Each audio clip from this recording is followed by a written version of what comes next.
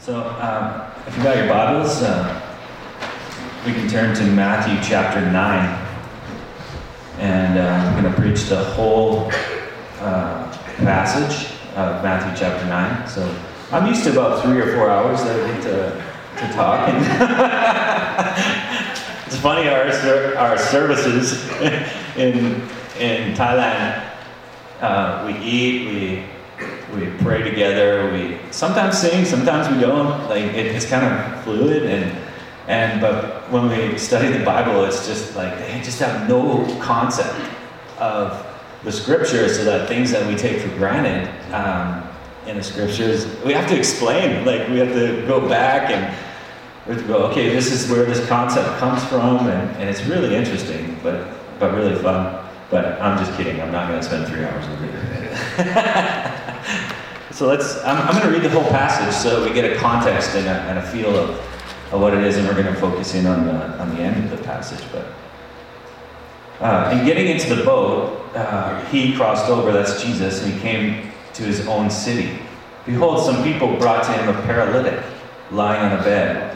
And when Jesus saw their faith, he said to the paralytic, "Take heart, my son, your sins are forgiven." And behold, some of the scribes said to themselves, "This man is blaspheming." But Jesus, knowing their thoughts, said, "Why do you think evil in your hearts? For what is easier to say, 'Your sins are forgiven,' or to say, 'Rise and walk'? But that you may know that the Son of Man has authority on earth to forgive sins." He then said to the paralytic, "Rise, pick up your bed and go home." And he rose and went home. And when the crowd saw it, they were afraid, and they glorified God, who had given such authority to men. As Jesus passed on from there, he saw a man called Matthew sitting at the tax booth, and he said to him, "Follow me." And he rose and followed him. And as Jesus reclined at the table in the house, behold, many tax collectors and sinners came and were reclining with Jesus and his disciples. And when the Pharisees saw this, they said to his disciples, "Why does your teacher eat with tax collectors and sinners?" But when he heard it, he said, "Those who are well have no need of a physician, but those who are sick. Go and learn what this means. I desire mercy and not sacrifice, for I came not to call the righteous, but sinners." But then the disciples of John came to him, saying, "Why do we and the Pharisees fast, but your disciples do not fast?" And Jesus said to them, "Can the wedding guests mourn as long as the bridegroom is with them? The days will come when the bridegroom is taken away from them, and then they will fast. No one puts a piece of unshrunk cloth on an old garment, for the patch tears away from the garment, and a worse tear is made. Neither is new wine put into old wineskins. If it is, the skin bursts, and the wine is spilled, and the skins are destroyed. But new wine is put into fresh wineskins, and so both are preserved." While he was saying these things to them, behold, a ruler came in and knelt before him, saying, "My daughter has just died, but come, lay your hand on her, and she will live." And Jesus rose and followed him, and with his disciples. And behold, a woman who had suffered from a discharge of blood for 12 years came up behind him and touched the fringe of his garment. For she said to herself, "If only I touch his garment, I will be made well." Jesus turned, and seeing her, he said, "Take heart, daughter, for your faith has made you well." And instantly the woman was made well. And when Jesus came to the ruler's house and saw the flute players and the crowd making a commotion, he said, "Go away, for the girl is not dead, but sleeping." And they laughed at him.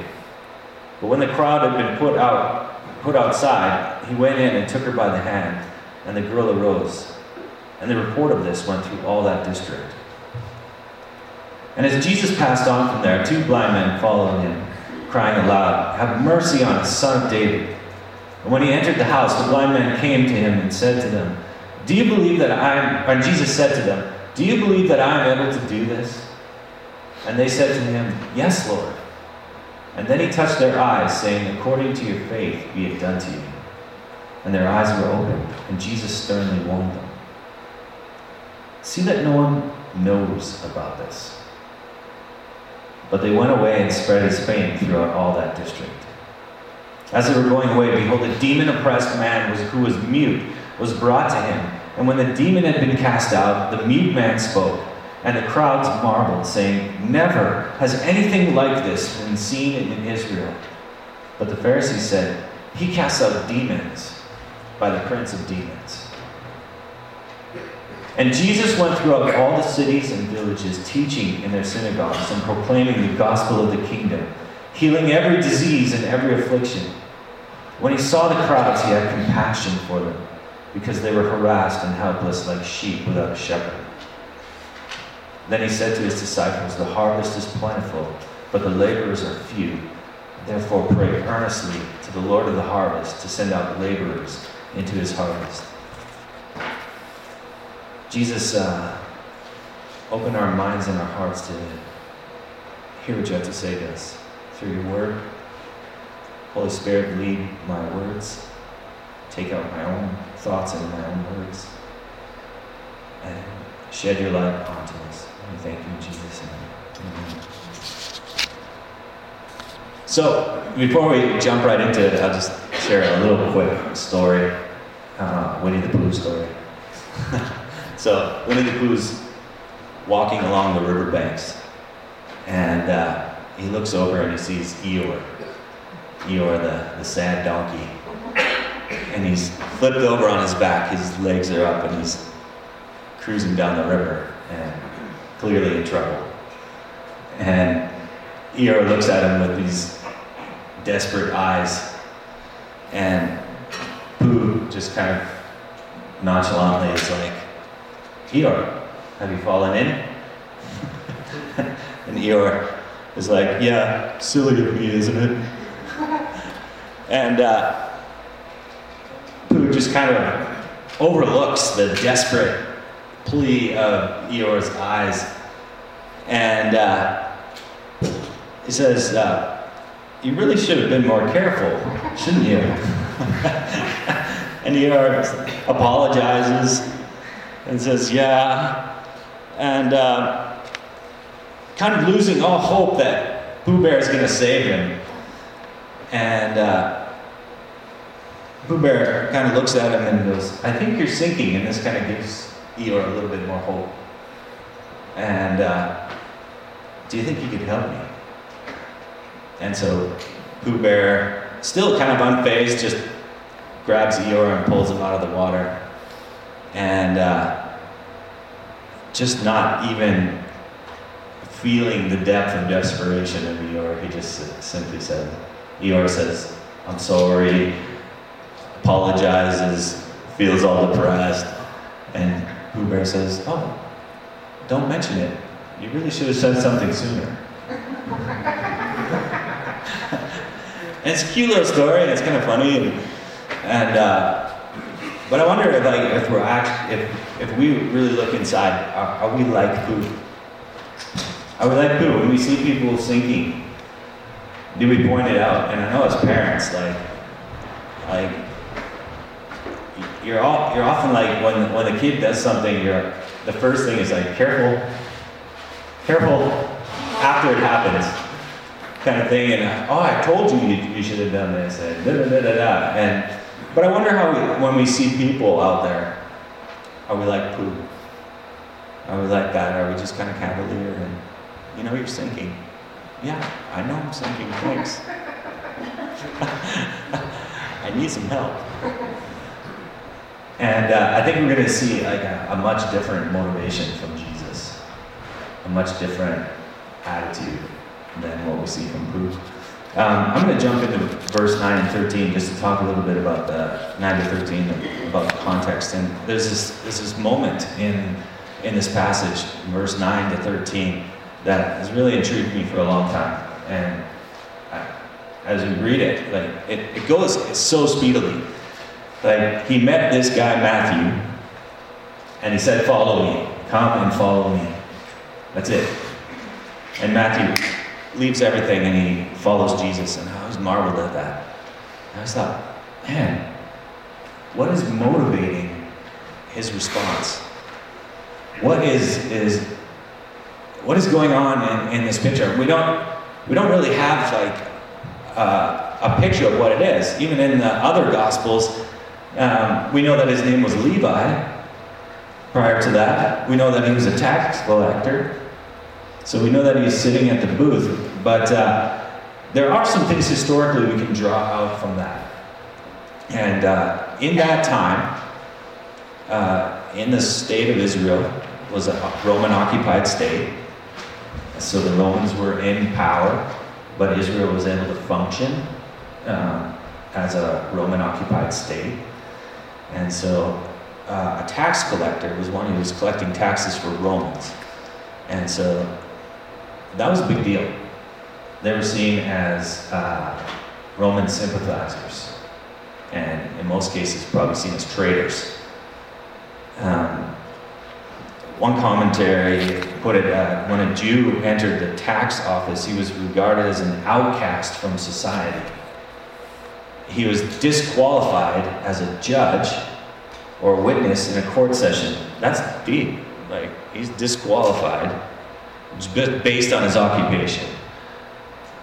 He was excommunicated from the synagogue. And you think, like, now in our day and age, it's like, oh, I'm not allowed to go to that church, but that's okay, I'll just go to the next one. And it's not like that. This is a what do they call it? Like a communal type of community, a communal type of worldview, and all the synagogues were connected. Like, this is a Jewish state. This is Israel. And so he was excommunicated from the synagogue. He couldn't worship God with his people. And in the eyes of the community, his disgrace extended to his family. And this is something that's difficult for us as Westerners to understand, that if someone is disgraced, that also their family carries the shame of that disgrace. And I think this is really key in understanding what Matthew's motivation is to follow Jesus.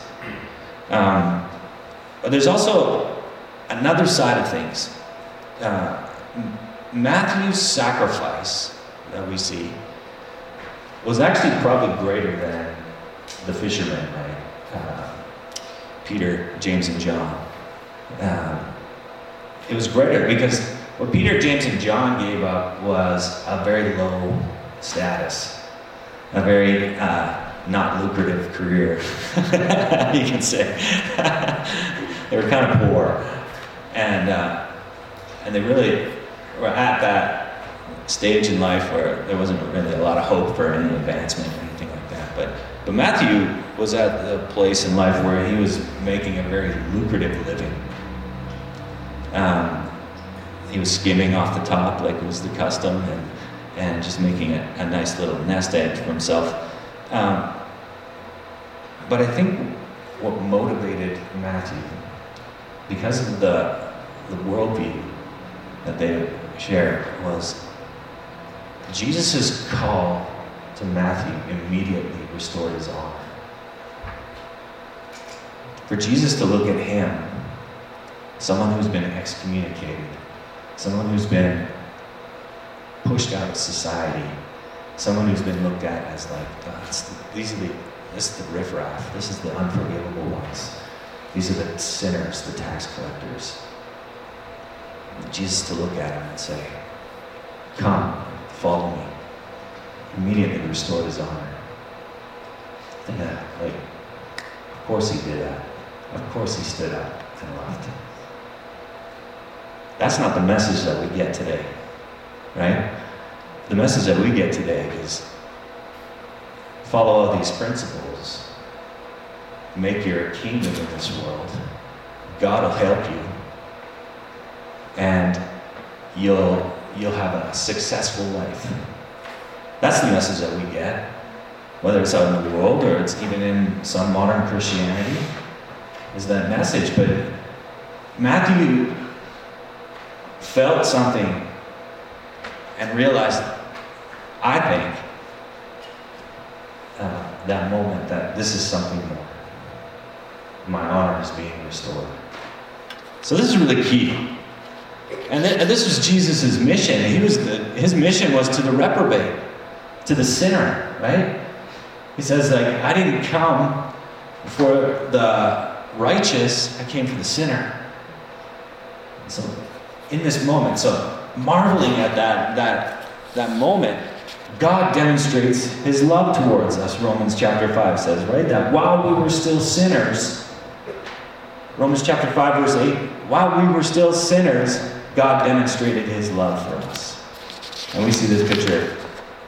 While we were drowning, Jesus jumped in the water and pulled us out. While we were drowning. And this is a criticism that Serena and I face a lot. And we talked with Andrea a little bit about this this weekend. I'm losing time this week sometimes. But we get a lot of criticism because when we go into bars and at temples and ugly places, a lot of our brothers and sisters are saying to us, why are you going into those places? Like, aren't you worried? Or you're giving a bad testimony to the new believers that you have? And I think we think the opposite. We think these people, they have a great need, and it's as great as ours. Their need's as great as ours. And I really do think that Jesus would be in those places. From this passage, we can see that Jesus was in these places. You know, the Pharisees asked him a question. They said, why does your teacher eat with tax collectors and sinners? And this question it shows the heart. It shows what is in behind the Pharisees do. Jesus says, those who are well have no need of a physician, but those who are sick. And this is the part the Pharisees didn't get. They couldn't wrap their minds around it. The Pharisees were like doctors who really wanted people to get well, but didn't want to be around sick people. Because there was this idea in their mind, if I would associate with them, I will be infected. And this is the issue that we face. And they couldn't be further from the truth. Part of the issue from that culture was to eat with someone was to identify with them. We have taken the same loaf, and Paul uses this language a lot in the New Testament. We are taking the same loaf. You know, we're identifying together. We are one body, right? As we take communion, we recognize that Jesus broke his body for us and that we are identifying with Jesus. And so the Pharisees are asking you, you're gonna identify yourself with the reprobates. You're gonna identify yourself with the outcasts of society, the ones who, by our law, are unclean, and we push them out. And Jesus' answer by his action is absolutely, I am going to identify myself with them. Why? So that they will identify with me. So that they will identify with me. Through my death, resurrection, Jesus, not mine, my death and resurrection,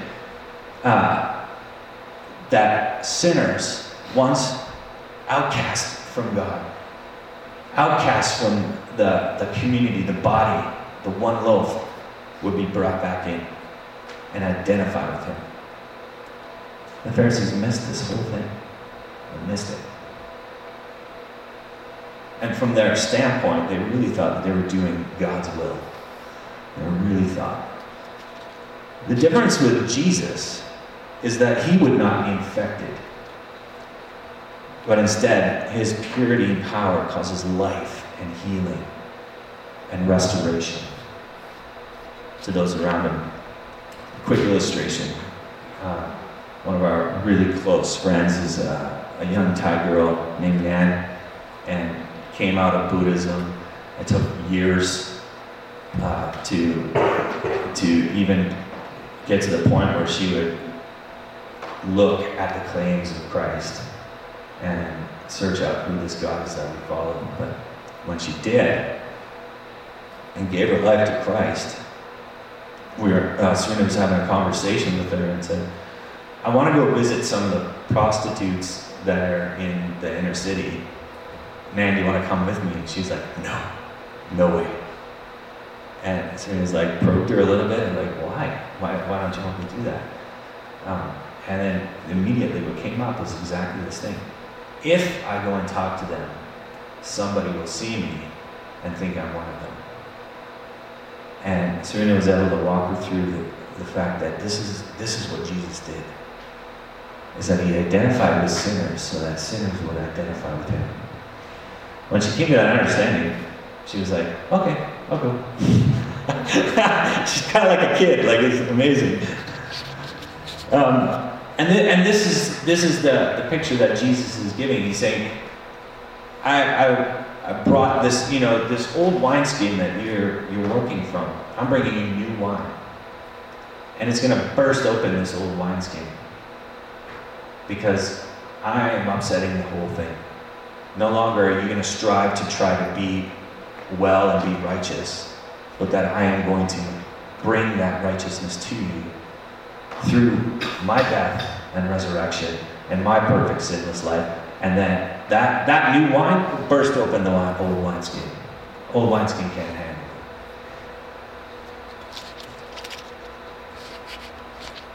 it. Anybody got any questions so far? We're all tracking together? Okay, good. Well, for context's sake, I also want to look at the three groups of miracles. Verses 1 to 8 talks about the first miracle. And we see it's the paralytic.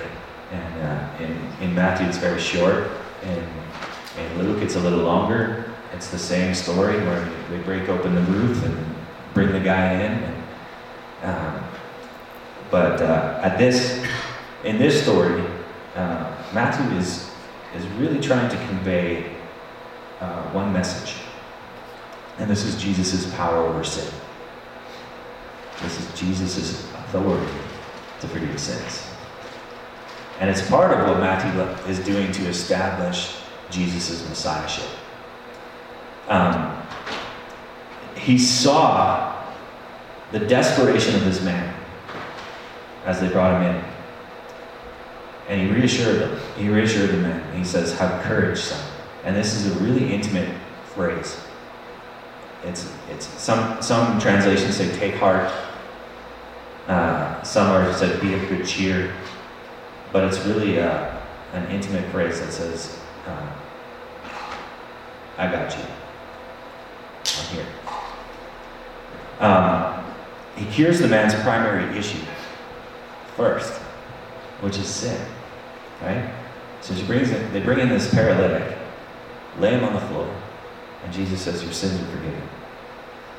Immediately the Pharisees say, you're blaspheming. And from their perspective, he was. Because at this point, they didn't know that he was the Messiah sent from God. That he was just some rabbi, some teacher who's on the scene, and now he's forgiving sins. So this is blasphemy. The charge is laid. All right? So they are positioned in a place that they can take out Jesus at this point because he's crossed the line. Because only God can forgive sins. And Jesus proceeds to heal the man. Pharisees are thinking, yeah, Jesus is a blasphemer. God would never authenticate this healing. Right? That's logical.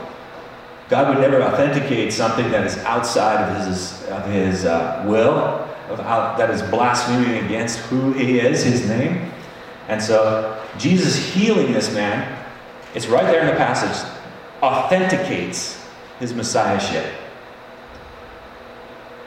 It takes the charge of blasphemy right off the table, because the man stands up and he says, so that you know that the Son of Man has authority to forgive sins, rise and walk. So the healing was authentication. The healing was to let them know he is the Messiah. He is here to forgive sin. He's the Son of Man. And he uses that term on purpose because they knew who the Son of Man was from Daniel chapter 7. Daniel chapter 7, verse 13 to 14. I saw in the night visions, behold, in the clouds of heaven, there come one like a son of man, and he came to the Ancient of Days and was presented before him. And to him was given dominion and glory and a kingdom that all peoples and nations and languages should serve him. This is the Messiah. So he says, so that you would know that the Son of Man has been given authority to forgive sins. That's spectacular. It's more than just bring your sick and you're dying and you're hurting, but bring the ones who there is no hope forever being restored to the kingdom and the relationship and the body and the family of God. And now Jesus is making this possible. The second group of miracles happens in verse 18 to 26. And the significance of this is Jesus' power over death. And you think to yourself, well, wait, isn't this a healing from sickness? Because this woman, and like I get that he raised the girl from the dead, but this woman, the thing we need to understand is this authority to heal the suffering woman and raise the son's daughter from the dead. In both cases, Jesus is restoring life. Why do I say that? Because in that context, we know from an exhaustive study of Leviticus, which is super fun,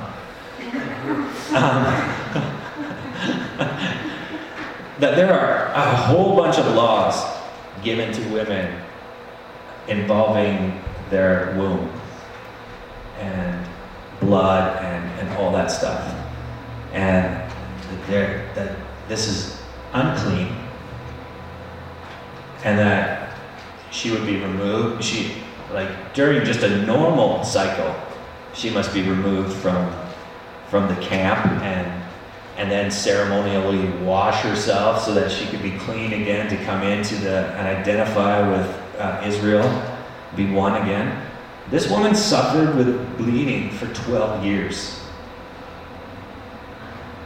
To her life is over. Right? It's death.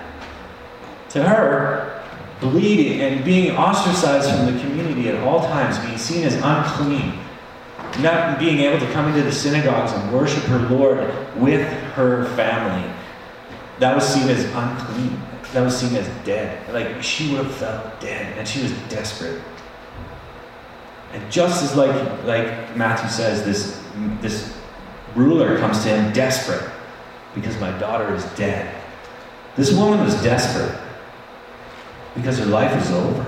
It's been over for a long time. She has the faith. She touches his garment. Jesus restores her life. Yes, he heals what's going on inside. Absolutely, he heals the physical part. But the part that we don't see is that he heals her relationships. He heals her worship. He heals her community. All of those things. That's what Jesus does to us. You know, in my life, I've walked paths that were leading to death. And Jesus restored all of that, because when you're walking a path, and I'm talking about in sin right now, when you're walking a path that is leading to death, you cut off your relationships. Shame puts you in the dark. You start to associate with a community that is like you. And when Jesus comes in and restores that symptom, he restores all that is connected to you. Your relationships. He restores your honor. He restores your community again. And your oneness with people. And so that's a really exciting picture of that group, those two miracles together. Jesus has the ability to restore death from death. The third group is in verses 27 to 33. that Jesus has the power over blindness and darkness. Jesus has the authority to restore sight and defeat darkness. It's a sign to us that spiritual blindness and the darkness is over. That Jesus will go on to expose the darkness, and he will go on to bring light, the light of salvation. And this is a proclamation. These two miracles. He takes out this demon and says, "I have power and authority over the dark forces, over those dark entities, over these rebellious ones." And by restoring sight to the blind through their faith, he's saying, now I'm opening your eyes to see what life is like with Jesus. What life will be like in the new kingdom. At the end of all these miracles, the Pharisees witnessed they had a choice. Because the Pharisees, you notice the Pharisees are there in all of them, right? The Pharisees, they're just like gnats. They are like flies. They're just like following him. And they have a choice. They can humble themselves and receive the Messiah that the Scriptures pointed to, that their own Scriptures pointed to. Or they could reject him. And they chose to do the latter. They publicly did it. They publicly rejected it. They say in verse 34, he casts out demons by the ruler of the demons. The Pharisees are putting Jesus' identity with Satan, with the adversary. There is no more public rejection than that. Jesus has been accused of many things at this point: blasphemy, low morals, ungodliness, being one with the devil. And then we get to verse 35 to 38. Jesus continued what he was there to do. His life and his heart had a mandate to bring the good news of the kingdom. As he's doing this work, Matthew records Jesus' response to the crowds. He makes the point of saying that Jesus was moved to compassion. And it's not even an adequate word. There's no real word in the English language to adequately describe this feeling that Jesus had. And in fact, I'll give you two commentators' takes. As I was reading this passage, that word just jumped out at me.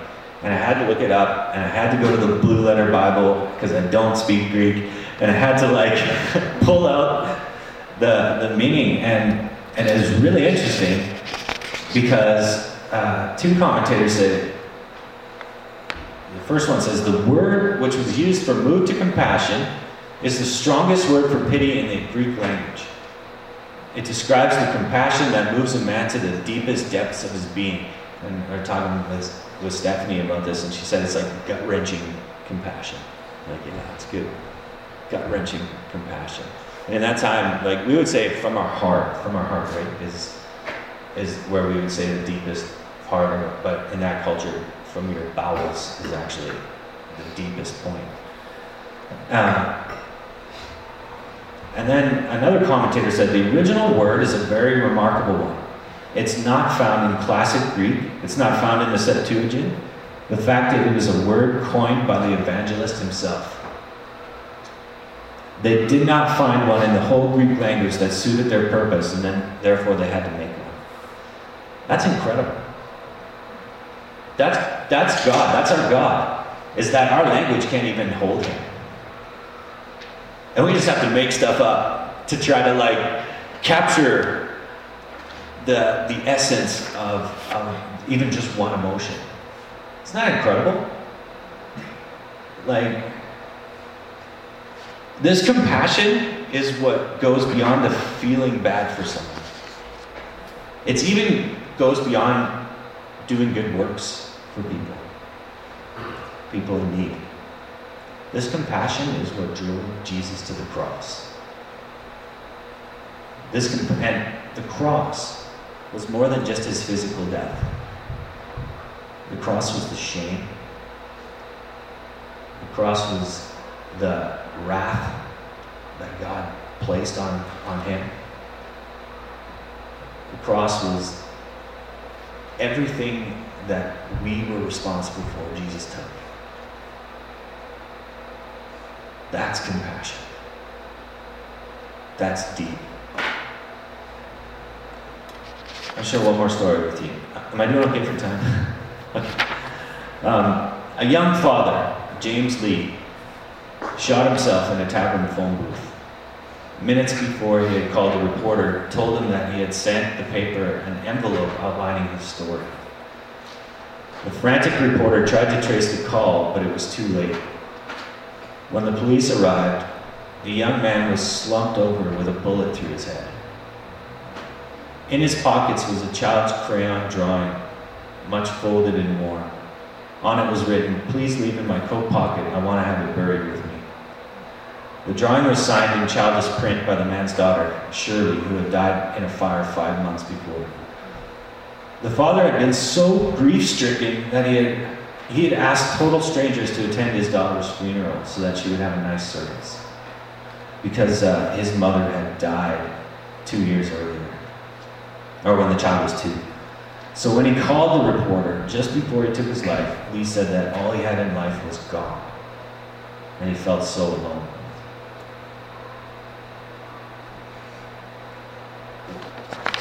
When we hear a story like that, something happens in our hearts, right? And we think to ourselves, like, man, I would have helped that guy. If I would have just known, I would have helped that guy. And I absolutely believe that every one of you in this room would do that. The problem is, like Lee, he didn't have a neon sign on him that said, "I'm hurting." He didn't broadcast it. He was hurting in silence. And the reality is, there are people outside of these doors that are hurting and nobody knows. And we know the hurt that they have is so much deeper than the symptoms that is seen in their lives. But I know for a fact there are even some in this room that are hurt. There are some of us that are hurting. And Jesus has compassion. It's just like Eeyore, right? When he was legs up. That same picture is what Jesus was talking about when he said they're like sheep without a shepherd. Is that one translation says they were cast down. Cast down means that when a sheep falls over, his legs are up, he can't get up. He can't get himself righted again. There's nothing he can do. Left in that state, he could die, he could get eaten, die of starvation, what have you. And isn't that where we are? Isn't that where we are before Jesus comes and rights us? Before Jesus gets in the water and flips us over and pulls us out from drowning. What a picture of the heart of a good shepherd. And in verse 37, Jesus says, "The harvest is plentiful, and God is looking for workers to go out to the harvest." He says, pray to the Lord for workers to go out into the harvest. So in the context of what we see that it's Jesus' compassion in meeting people in all these different forms of hurting, of desperation, of like legs up, of feeling like I can't get anywhere. Of dishonoring, of being shamed, of being in the dark, of being outcasted. All of these, Jesus' compassion. And he says, the harvest is plentiful. The harvest is ready. And I think if we can learn to posture ourselves in that manner, we will see that there's a huge harvest. One of the things that missionaries throw around in Thailand is like, oh, Thais are so hard-hearted because they don't receive the gospel. And I think that is false. They're not more hard-hearted than we are. It's just nobody's listening. Everyone's talking, but no one's listening. Jesus is the answer, but the thing we need to figure out is, what is the question? When we find out what the question people are asking is, yeah, we have the answer. Of course we do. But we communicate value. We communicate honor. We communicate everything that Jesus has been communicating through this whole passage. We communicate restoration. And so, if we can learn to listen and suspend our judgment, we will have the ability to understand what people are actually dealing with and concerned about in life. That is really hard. I'm not going to lie. That is hard. For us to suspend our judgment. And what I mean by that is to actually take the position that they're in and hold it as legitimate for a moment. An example was, like, we deal with Buddhists a lot. What's it like for us to actually suspend our judgment that Buddhism is wrong and Christianity is right, and to take a moment and to actually hold what they believe and see what it's like, and to ask the questions that they ask? That is really difficult. It takes a lot of humility, and unfortunately we don't do great at that all the time. But once in a while, through God's Spirit, we're able to have that moment, and God does amazing things. So he says, therefore pray earnestly to the Lord of the harvest to send out laborers into his harvest. We should all be praying this. But you have to pray it with an understanding that God's going to say, what about you? What about you? Are you going to be the worker that's going to go out into the harvest? Are you going to be the one who's going to go across the street? You don't have to come to Thailand. You don't have to go across the ocean. If God calls you, you do have to do that. But if he doesn't call you to that, he's probably calling you to the guy across the street that you've been looking at and you've been going, man, I know I need to talk to him. I know I do. Or maybe that phone call that you need to make. You're like, I destroyed that relationship. I need to go make that right. I need to go and talk to that person. And I need to hold their position for at least a moment so I can experience the compassion that Jesus has for people.